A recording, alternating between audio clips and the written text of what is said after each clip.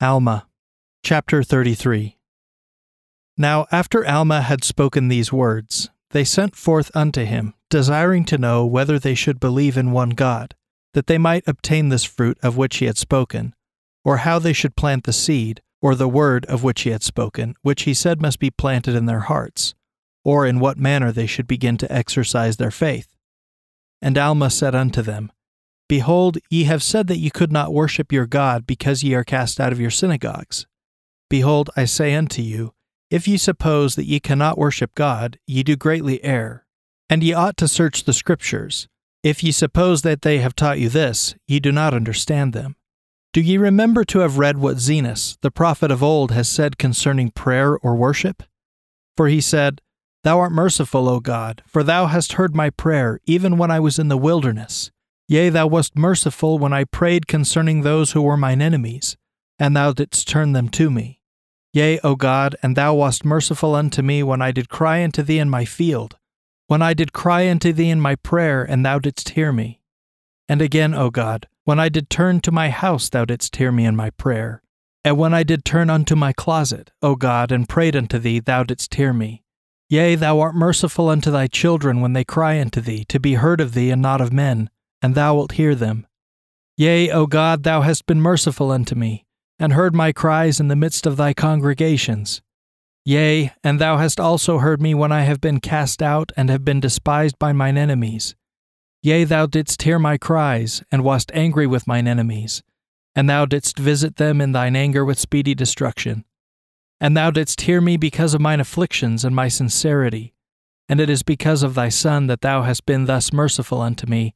Therefore I will cry unto thee in all mine afflictions, for in thee is my joy, for thou hast turned thy judgments away from me because of thy Son. And now Alma said unto them, Do ye believe those Scriptures which have been written by them of old? Behold, if ye do, ye must believe what Zenos said.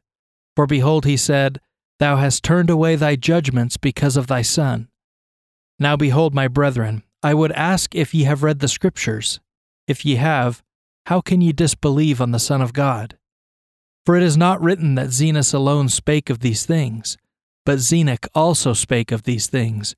For behold, he said, Thou art angry, O Lord, with this people, because they will not understand thy mercies which thou hast bestowed upon them because of thy Son.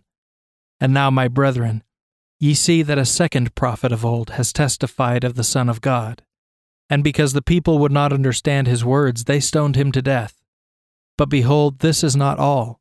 These are not the only ones who have spoken concerning the Son of God. Behold, he was spoken of by Moses. Yea, and behold, a type was raised up in the wilderness, that whosoever would look upon it might live. And many did look and live. But few understood the meaning of those things, and this because of the hardness of their hearts. But there were many who were so hardened that they would not look, therefore they perished. Now the reason they would not look is because they did not believe that it would heal them. O my brethren, if ye could be healed by merely casting about your eyes that ye might be healed, would ye not behold quickly?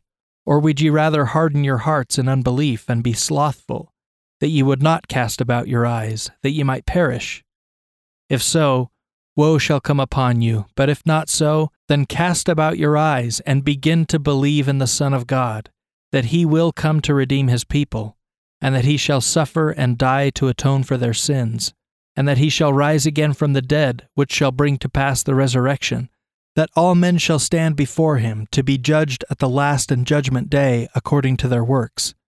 And now, my brethren, I desire that ye shall plant this word in your hearts, and as it beginneth to swell, even so nourish it by your faith, and behold, it will become a tree, springing up in you unto everlasting life.